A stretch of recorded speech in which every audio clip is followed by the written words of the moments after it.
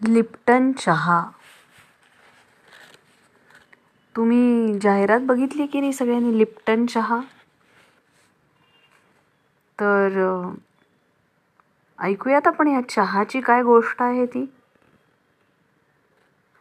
चला तर मग. लिप्टन नावाचा एक गरीब मुलगा कामधंदा मिळवण्यासाठी गावोगाव फिरत होता. त्याच्या भ्रमंतीत त्याला असं कळलं की पर्यटन स्थळांजवळ जी दुकानं, हॉटेल्स आहेत त्यांचा धंदा फार तेजीत चालतो. त्यांना कामासाठी मुलं लागतात. मग आपल्याला तिथे एखाद्या दुकानात किंवा हॉटेलात नोकरी मिळेल या आशेने तो मुलगा तिथे गेला. तिथल्या एका हॉटेल मालकाकडे जाऊन तो नोकरी मागू लागला.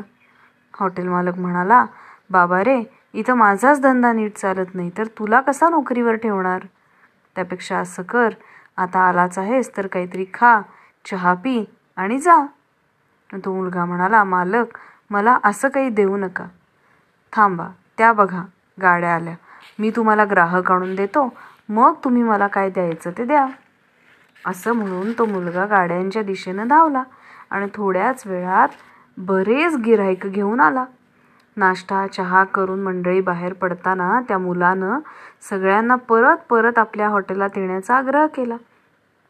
या मुलाचा गोड स्वभाव, बोलण्यातला विनम्रपणा, ग्राहक सांभाळण्याचं कसब यामुळे त्या हॉटेलात खरंच ती मंडळी परत परत आली.